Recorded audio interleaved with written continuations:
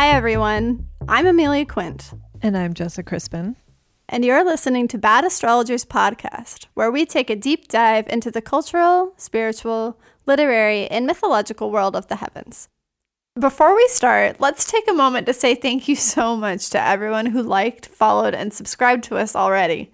There are so many of you, and we are delighted that you're here. If you love what we're doing here at Bad Astrologers, here are some of the best ways you can support us and help us grow going forward. The first thing you can do is become a patron. On our Patreon, which you can find at patreon.com/badastro, there's 2 levels of support. The Dark Moon Lilith tier, where for $5 per month, you get access to bonus episodes and monthly forecasts, and the Juno Queen of the Heavens $10 tier, where you get all the $5 benefits, along with access to a monthly Q&A with Jessa and myself, where you can ask a question about your personal natal chart. We'll be adding things like postcards or maybe even tarot readings and the like, but for now, please contribute so we can offer bigger and better things in the future. The second thing you can do is to leave us a review on iTunes. The more positive reviews we receive, the more people will see the podcast. And the more people that listen to the podcast, the more smart, magical individuals can join our community. And who doesn't want more of that? Finally, do follow us on Instagram at Bad Astrologers. I know a lot of you are already doing this, so in that case, share it with a friend. We'll tell you when new episodes come out and post about astrological happenings too. Now, back to the episode. Today, we're going to talk about something that, ironically, isn't astrology per se, but has come increasingly linked to it in the public eye, and that's witchcraft. The boundaries between what witchcraft, astrology, and feminism mean are blurrier than ever. And in this episode, Jessa and I do our best to untangle where they diverge and where they intersect. To start, we're going to take a look at an article by Sadie Doyle that was published in The Guardian recently called Monsters, Men, and Magic: Why Feminists Turn to Witchcraft to Oppose Trump.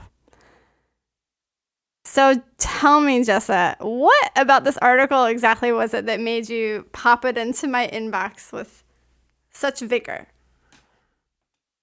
Well, it's fascinating to me that this article was published, this year, because it's just derivative of a million other pieces that have been published, essentially trying to make the word witch even fuzzier somehow. Like, it's already a kind of fuzzy concept, but she just sort of confuses it more. And I think that the fuzziness of it, is it feminism? Is it a religion? Is it a Instagram filter? Is it, whatever. I feel like that has led us to this moment of, problematic witchcraft or whatever. I don't know. Like, what did you think of it? And I'm sorry that I sent it to you. No, I actually love it. I mean, I love reading what anybody has to say about witchcraft because there's so many sort of varied ways that it can be done or even conceptualized, and everyone's definition of it is different. I think that's how we find ourselves at this particular article, is that the definition of what a witch is means so many different things to so many different people, that it is like completely blurred around the edges, right? So it obviously goes into the fact that some people, and I don't personally agree with this, they equate being a witch with basically being a feminist and like a certain type of like very performative feminist. And like you don't have to do any sort of magical practice or have any sort of spirituality to be a witch. And that doesn't make a ton of sense to me. Whereas there are people who are witches who are actually practicing magic and doing rituals or following the cycles of the moon, all witch things, but they aren't necessarily engaged in that same kind of performative feminism. Like, I would argue that feminism like runs deep throughout witchcraft, but it's not the same Instagram filter feminism that we see maybe presented here.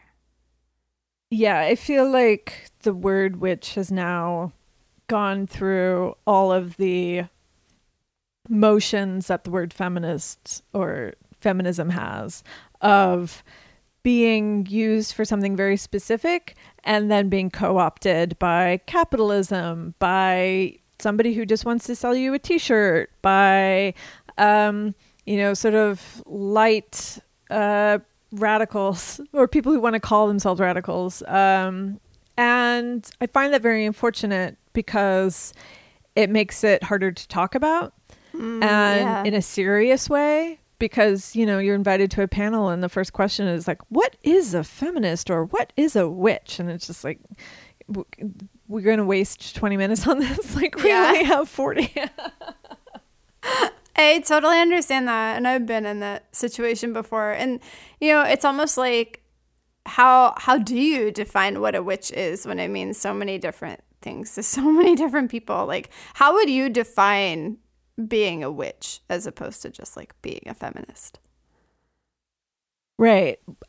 I still believe that it is a spiritual practice. Mm-hmm. I know that there's always this, I know that there's always a kind of overlap between feminism and witchcraft, and sort of revolutionary moments and the occult. And I do find that interesting, but I don't think it's necessarily helpful for it to be sort of popularized in the way that it has been, and sort of drained of its original meaning. And, I do kind of wonder how the neo-pagans are taking this moment in time, because it must be super annoying.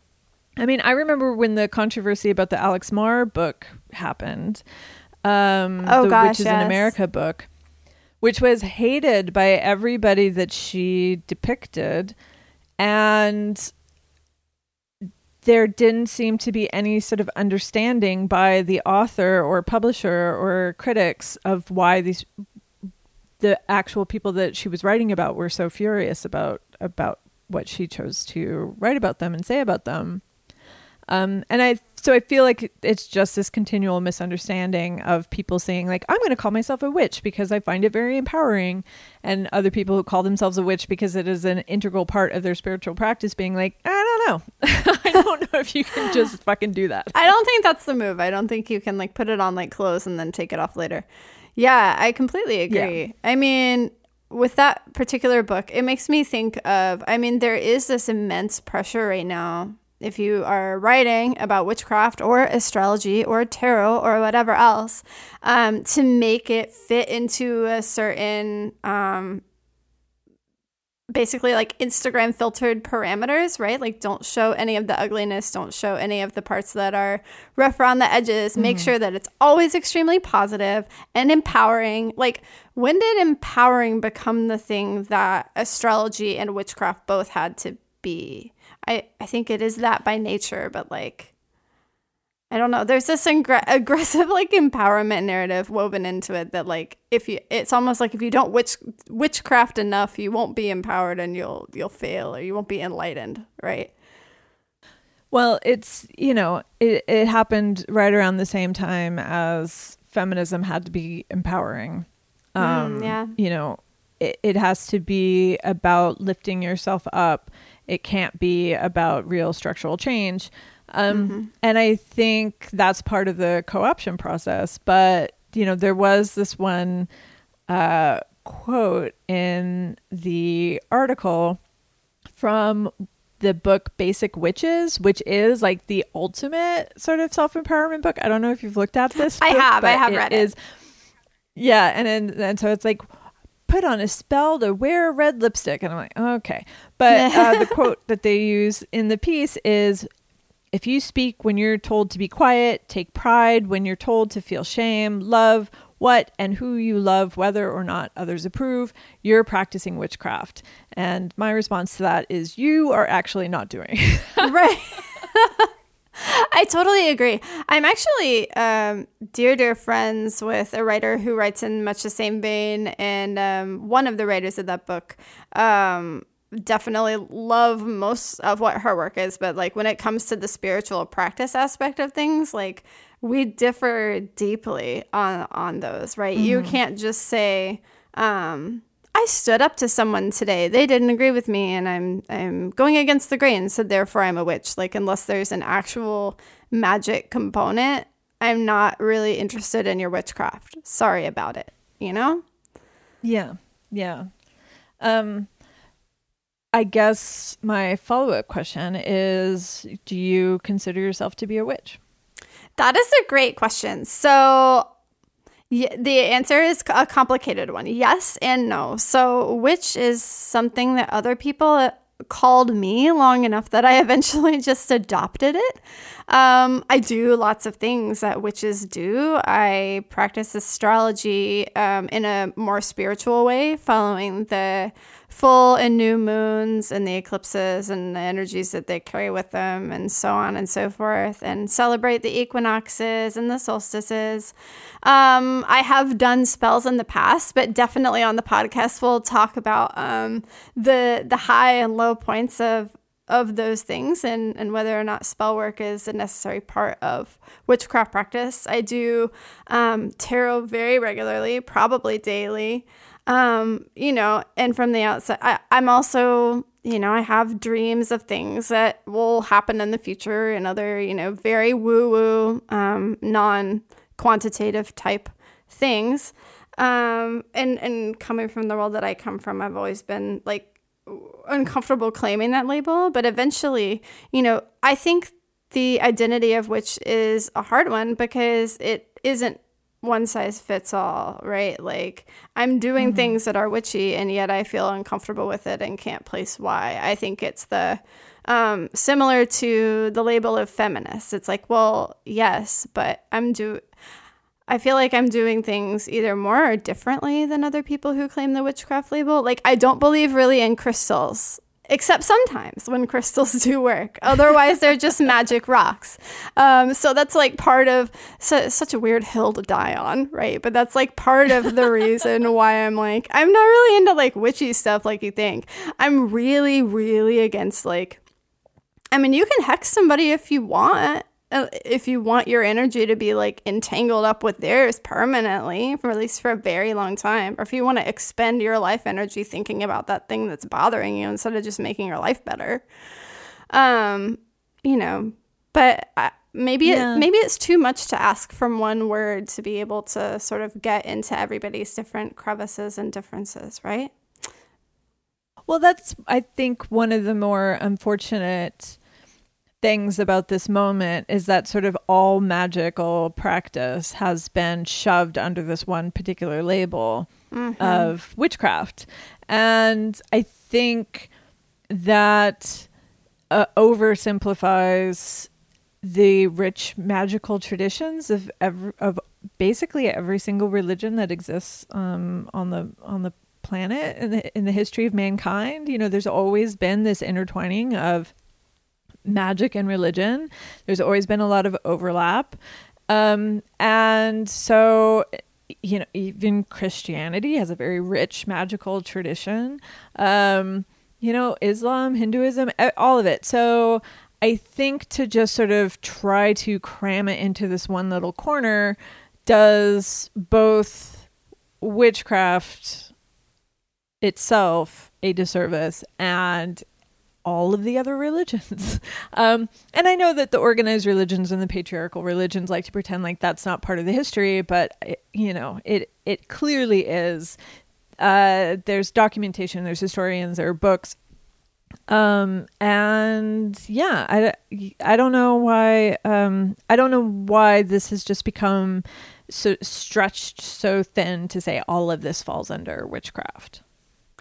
Yeah, I'm not too sure why. I mean, it could be because the archetype of the witch is something that's like easy for people to conceptualize, like in ways that like serve us, right? So if you don't like someone and they say that they're into witchcraft, or you like don't agree with their beliefs, you can demonize them and make them like a Wicked Witch of the West type. Or if you are sort of pro-witch and all that entails in its connotations, right, of empowerment or healing, right, you get to sort of take that mantle on, and it is more broad, right?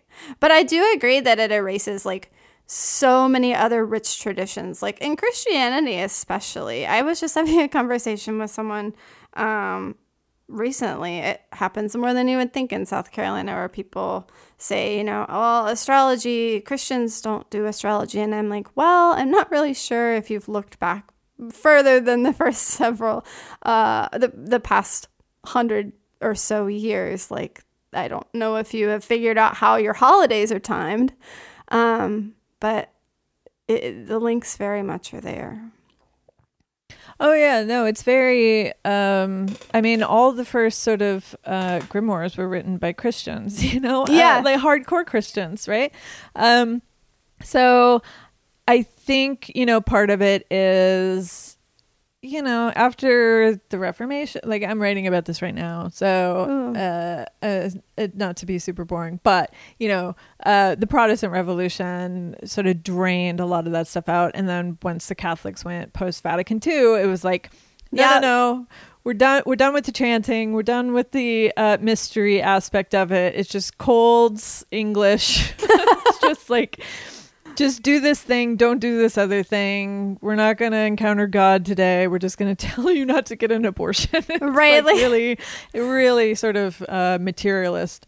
So yeah, I think that's part of a lot of it. But, I think kind of one of the tragedies of this sort of secular existence that we have is that people sort of don't pay attention to or explore the histories of the religious tradition that they were raised in.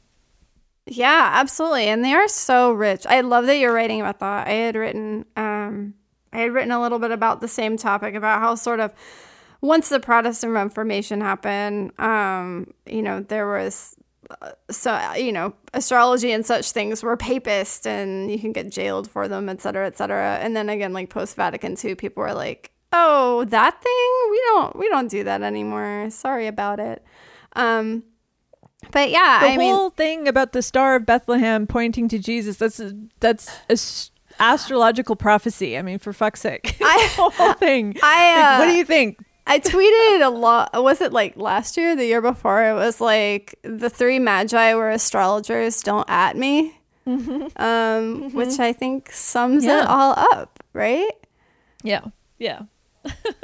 So I'm curious what you think about. So we talked about how witchcraft has become this really muddled and fuzzy thing that people kind of do with what they will. But how do you think astrology is faring these days? I feel like it has gotten a little bit complicated to explain how astrology works. When I say to someone I'm an astrologer, I write horoscopes. They're like, oh, do you like make memes for Instagram? Yeah. How do you see astrology being shaped by these sort of fuzzy boundaries around witchcraft and feminism as well? Oh, I think it's all sort of connected in this sort of like, Neptune and Pisces stuff. Which Neptune and Pisces like it's never is real. Going to end. Mm-hmm. When are we getting the fuck out of Neptune and Pisces? But not that I wanted an Aries, but anyway. Yeah, I mean, it's just part of the continuing commodification of just, so you take this thing seriously and you've studied this your whole life. Well, I've looked into it for about a year now and I have thought of some jokes. So I'm going to get paid to tell those jokes for a national magazine or whatever, Yeah.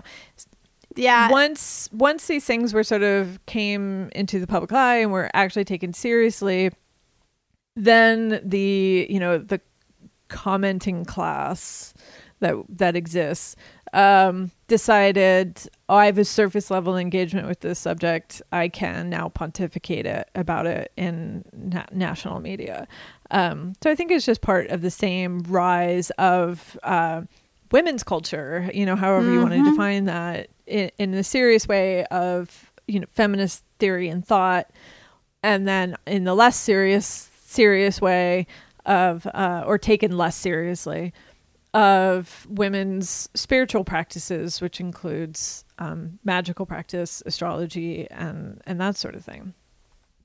Yeah, that is. Although Okay. my favorite thing that I read on the internet this week was that as many men believe in aliens as women, quote unquote, believe in astrology. Really? So I feel like this allows us to be the more rational gender now. Oh, I love this. I don't know. I believe in aliens, but probably not like how people think. Like, I don't think that like little weird gray men are going to come and like abduct us from the earth or something like that. But like, I think it is a bit absurd to think like in this massive wide universe that there isn't like some other kind of, it's like statistically impossible that there isn't some kind of other intelligent life. I mean, are we going to encounter it?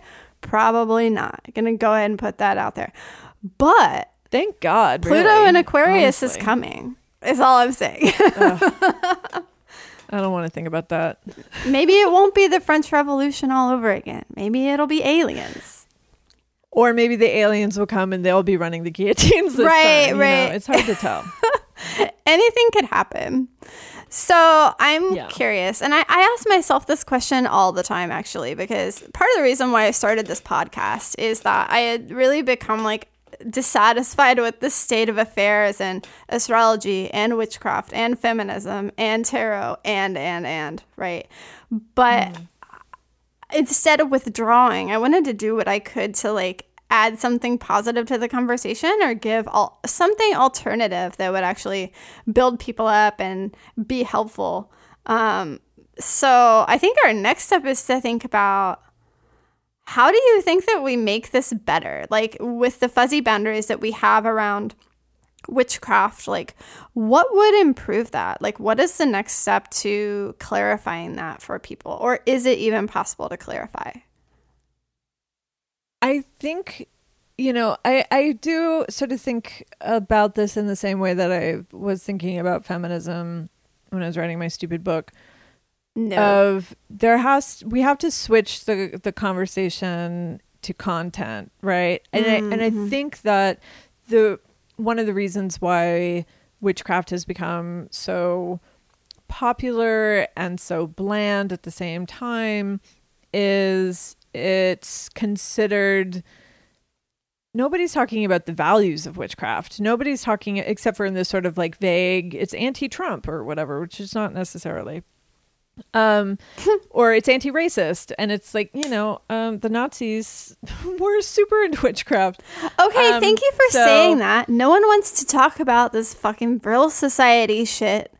I mean, it's a problem. We can't just say that, occultism is this high and mighty panacea for all of our cultural ills. Like, it has some serious flaws. It's not. I understand how it can be a tool of the oppressed as a way of bolstering the concepts of free will and of getting out from under this sort of like omnipotent, jealous God of Yahweh or Allah or whoever. Mm-hmm. But at the same time, witches aren't writing, or at least not of the basic witches book variety. They're not writing about theological concepts. They're not doing, and they're not even really incorporating the work that's been done in magical traditions from other religions. They're not talking about morality. They're not talking about, the content of your heart. It's just sort of, you want this, you should have it. I think about all these Vice videos on YouTube that I've watched of they learn from a witch, and the witch is like, what do you want a spell for? And it's like, I want a raise. I want more money. I want to be more successful. It's like, that's kind of the antithesis of what this is supposed to be about, what spiritual practice is supposed to be about, right? Right. Like, besides Hex Trump, you really don't hear about people doing spells for, I want to heal my own trauma and my relationship with myself. I want to make my community, my local community, a better place, right? Like, it is very inward focused. Extremely. And even this sort of thing of, I'm going to hex Trump, or I'm going to do a binding spell against Trump. It's like, well, that's very self-serving of you. Not that people don't want to take down Trump for altruistic reasons, but for the most part, they don't, you know? So I just don't think that the way forward is going to be spreading the message of witchcraft as it exists at the moment. I think it has to be rethinking the content of what this practice is about or should be about. And I think part of that is the problem that it's essentially a made-up religion, and all religions are made-up religions, but it's a very young religion. Mm-hmm. And there isn't a continuous thread from the ancient matriarchal religions, like some people like to pretend, right? So it's essentially it's like from the 70s, so it's like 50 years old. And that's not enough time for us to work out, 50 years after the death of Christ, people were still working out about like whether his foreskin ascended bodily when oh my God. I have not been a part of that discourse, but I need to be, because good Lord. I've read hundreds of pages on the subject of Jesus's foreskin. So, they were distracted with that for like 150 years. So we have some time to work out some of this stuff. But we should start, I think, or witches. I shouldn't say we, because I don't actually identify as a witch, but I do think that it's essential.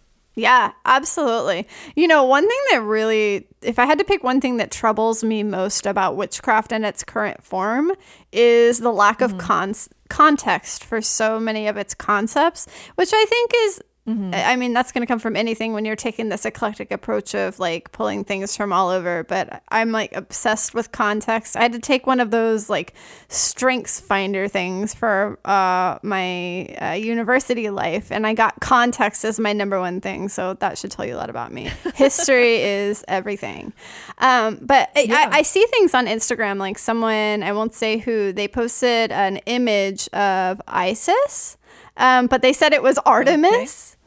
And I'm like, those things aren't, if you had said maybe like Aphrodite or like Mary, I might be able to get down with that, like symbolically, but Artemis, like, I'm not really sure. Like, we just need to do better. Like, we can't just accept these things at face value because they are so new. And it's such a shame too, because there is such a rich history to magical traditions, to witchcraft, and to the mystic sects of many religions, right? But yeah, if you're gonna post a goddess picture, know who the goddess is. Like, do better. One of the things that I think has gone out of fashion is the idea of delayed gratification. Most spiritual traditions, you don't get to the interesting shit until you've learned all this history, right? Like you have to take classes before you get catechism. You have to take classes before you're confirmed into your church or whatever. And I think there's a little bit of that with the original covens. I mean, there is definitely that with the sort of original covens of witchcraft, but not with the sort of self-identified thing. It's just like, I learned a spell today on Instagram, so I'm going to do it. There's not this sense of like, you have to establish goodness in your heart, and you have to talk about these issues, and you have to sort of separate out the patriarchal teachings in which you've been indoctrinated your whole life. There, this sort of period of study before you act, I think, is a really good thing that we should be taking from every other spiritual practice in the whole world. We completely agree. Just because we're bored, Right, or because we want it now, or we feel like we can pay for it and get it now, or something like that. Like whatever the weird economy of witchcraft is now. No. Well, you and I talked about this in the concept of astrology on the episode of Public Intellectual that we did. That there's a sort of rush to get to be a professional or whatever. There's not the actual period of study and mentorship and these sort of complicated relationships. People just want to slide right through that, and you can see in the quality of the work that it takes a hit. It does. It really does. I think all the time about, I'm really obsessed with ancient Greek mystery cults, especially Eleusis and the way that was sort of laid out. And I'm really fascinated by the way that they, you know, you had to go through like the first lesser mysteries before you could even get to the really cool greater mysteries that, you know, several philosophers listed as being like the most important thing that they ever experienced in their whole life. Like you wouldn't even really be able to understand those rituals until you did the lesser ones. And then even before that, before you did a little bit of study to try and understand the concepts. And I mean, yeah, for fuck's sake, like if you wanted to be a poet in the Celtic tradition, you had to take 20 years of school to learn all the trees' names. Oh, damn. And everything else. That's 20 wild. Years, 20 years before you were allowed to write anything. And you had to memorize everybody else's poems, and you had to learn like every herb and every animal. And I bring that back because we have too many shitty like 20-year-old poets as well. But maybe not through MFA programs, because that's a whole other ballgame. It's not an MFA program. It's a course in nature. It's much more, you know, grizzly man or whatever than fucking MFAs at Iowa. Yeah. We're all just gonna live in like mushroom huts out in the woods and get like super matted hair and like only talk to animals for the next 15 years, and then we'll all be prepared to practice witchcraft. It's totally normal and fine. Motherfucker, you gotta learn the language of the birds before you can learn the language of the poets. That's all I'm saying. Nailed it. I love it so much. The crazy thing that I think people also undersell about astrology and about witchcraft, maybe even about feminism too, but especially for astrology, like I think there is this belief now or this understanding that you're going to take this course and then you're going to like know it all. You're going to have the knowledge. But even something as simple as a birth chart, I learn new things about my birth chart every single day. I've been doing astrology for like over 10 years. And like, I just got, a couple days ago, several readings with Mystic Medusa that just blew my mind and my practice wide open and were like exactly what I needed to hear, and parts of my personality that needed a little love and TLC that, I hadn't recognized before. And I think that's so special that there can be so many different varied ways of doing it that are all valid, right? Like we don't have to go out and study like the one true way to be a witch. Then like, what's the point of being a witch, right? But like study something, get good at something, fall in love with something about it. Yeah. Right. Yeah. Yeah. No, I completely agree. The whole point is to be a sort of lifelong student, not to be the expert. And I feel like the sort of, the idea of the expert is such a problem in our culture as it is as a whole, but then also in feminism. This is feminism, this is not feminism, and also in astrology, in witchcraft, and a lot of different, I certainly see it in tarot, like this very sort of strict idea of what each individual card means, no matter the context. It's just like, this can only, the kings can only ever be a male presenting figure. Oh, gosh, yes. And I just think that's such a strange way to approach these things. Right. That's so interesting to me. I hadn't encountered that as much in the tarot, besides just like the fact that there are certain websites that they list like the 3 definitions that everyone spouts. But to me, that seems a little silly because tarot is so intuitive, and it's about looking at the image and seeing what the image speaks to you and combining that with the like known meaning. Like the 3 of Wands might not always mean like you're gonna start a business or go on a journey, right? Like there might be some color in there, some other action that the figure is doing on the card that speaks to you about that person's specific experience. That's ridiculous to me that people are like, this is the prescribed meaning and you cannot deviate. But you hear about it in astrology all the time of just like, Taurus is very stubborn, very set in his ways. Cancer is a homebody, and it's really, and you can, you can get into one of these arguments with somebody like that. They're like, well, cancers are homebodies and very important. And then you can list a bunch of cancers who contradict that. And they're like, oh, but they had a lot of, they had a moon in Sagittarius. Yeah. Or they had something, like to deflect. It's like, maybe things are just complicated and maybe you have a narrow view of the world and you should expand it because life is beautiful and weird. I totally agree. We should do a whole episode about astrological stereotypes and how other things and people and ourselves do or don't fit them, and how those stereotypes are often used as an excuse for poor behavior. I'm looking at all of you right now. Just because you're a Pisces doesn't mean you're an empath. It just means you need to work on having boundaries, okay?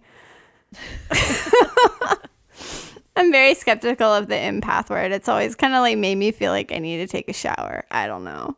I just don't know why everybody is using it right now. It's like when everybody was an indigo child. Now, did they just switch to the word empath? I'm so confused. For a while, I think everybody they did. was an indigo child. Or a crystal child. I heard of that. That's like one step past indigo child. I was like, what is even going on? I thought indigo had something to do with your aura. I've still never had my aura photo taken. I'm dying to do it.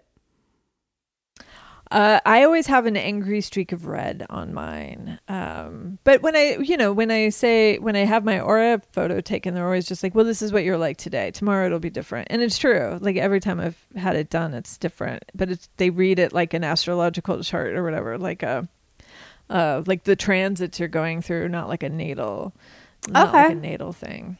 That's so interesting. Yeah, we'll see. I really want like a cool emerald green one, or maybe indigo, because then I can be a real indigo child, whatever that is.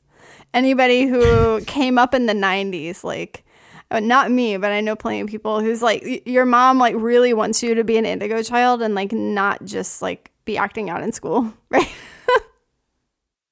I know. It's such a strange thing, but it's not to get on a millennial bashing, but I'm happy to listen to criticism of my generation. I embrace the desire to see oneself as special rather than just sort of, like one of the dregs of humanity, like we all are.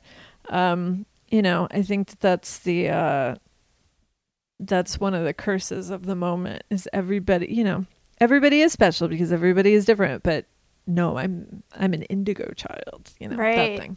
No, I think that's absolutely true. That's one of the most troubling things that this particular generation has had to deal with, and hopefully over time shed. It can be really painful to shed that, and we've all had our Saturn returns now, or like other millennials are in the midst of theirs, and I think that will strip that away from you really, really quick. This idea that like you're somehow special or exempt from the pain and suffering of the world because you have some special talent or gift. Like, no, you still have to work for that shit. Look, I mean, every mass shooter thinks he's super special and here to redeem something. So, oh my gosh, we should it's rethink. Awful. It's so awful. We should really, really rethink that narrative. It's the Pluto and Scorpio generation. What are you gonna do? Yeah, let's move away from mass shootings. It's too sad.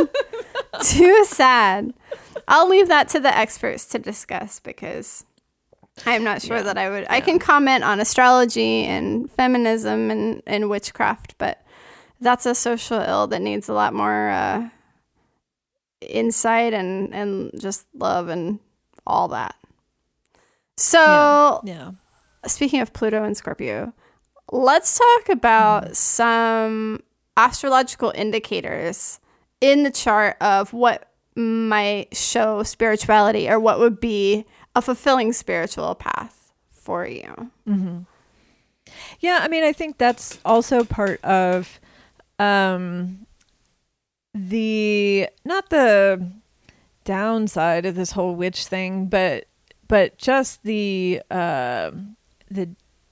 difficulty of it, maybe, of not one thing fits the needs of everybody, right? And even within a larger tradition like Christianity or something, everybody has a different experience of that religion.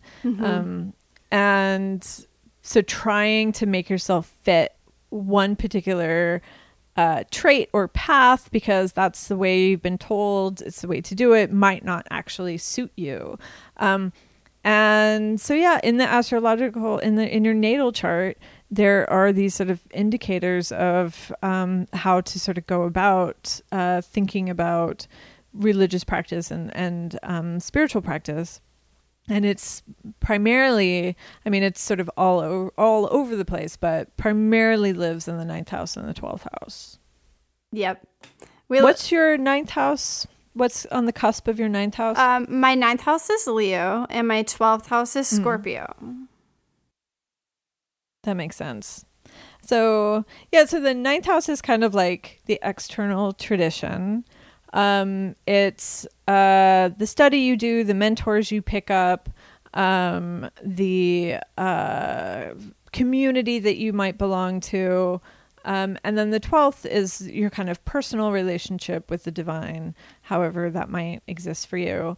And it's meditation, prayer, dreams, these types of things. Mm-hmm. What are your 9th and 12th houses?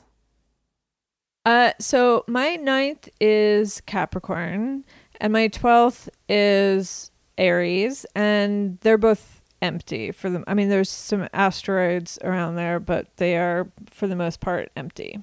Ooh, that is really interesting. I definitely feel the Capricorn on the 9th house cusp coming in like super strong for you.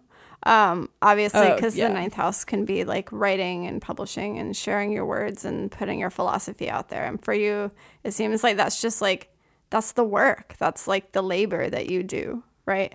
And it's also right, like the search. I mean, Capricorn is where things tend not to just come handed to you. You have to really sort of experience and drag yourself through something.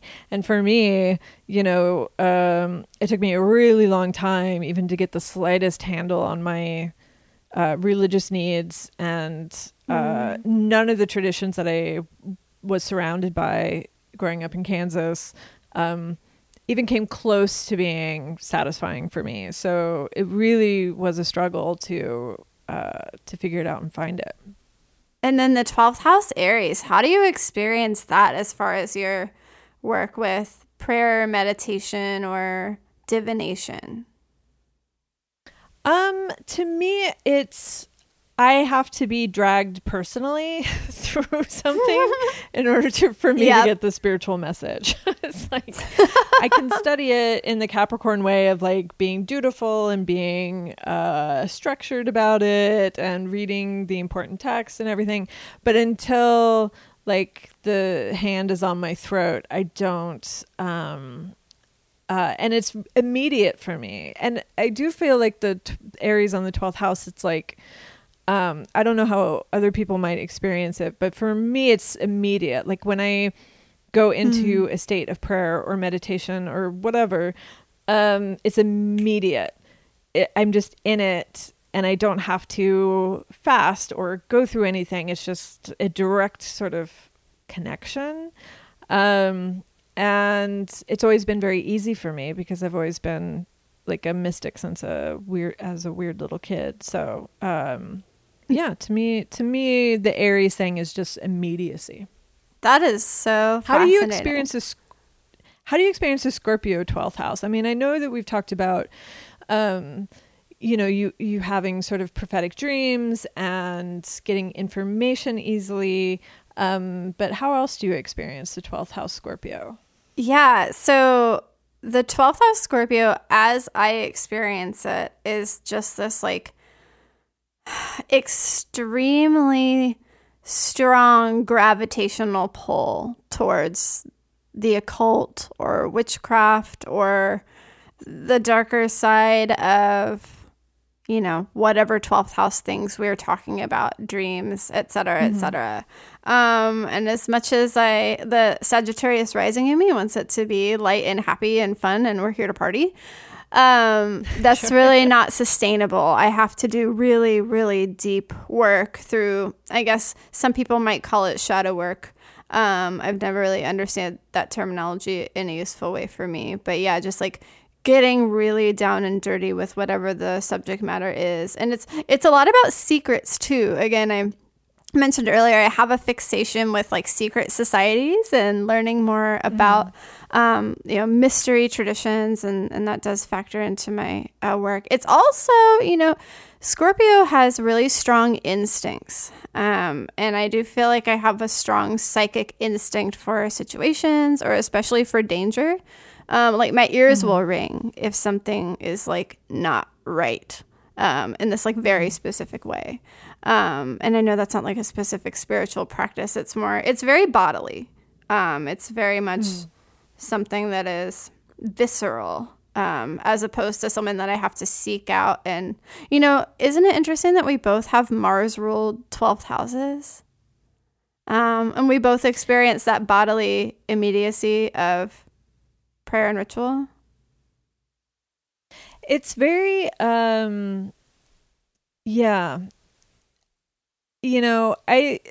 because my Mars is in Virgo, I always have this kind of love-hate relationship with Mars.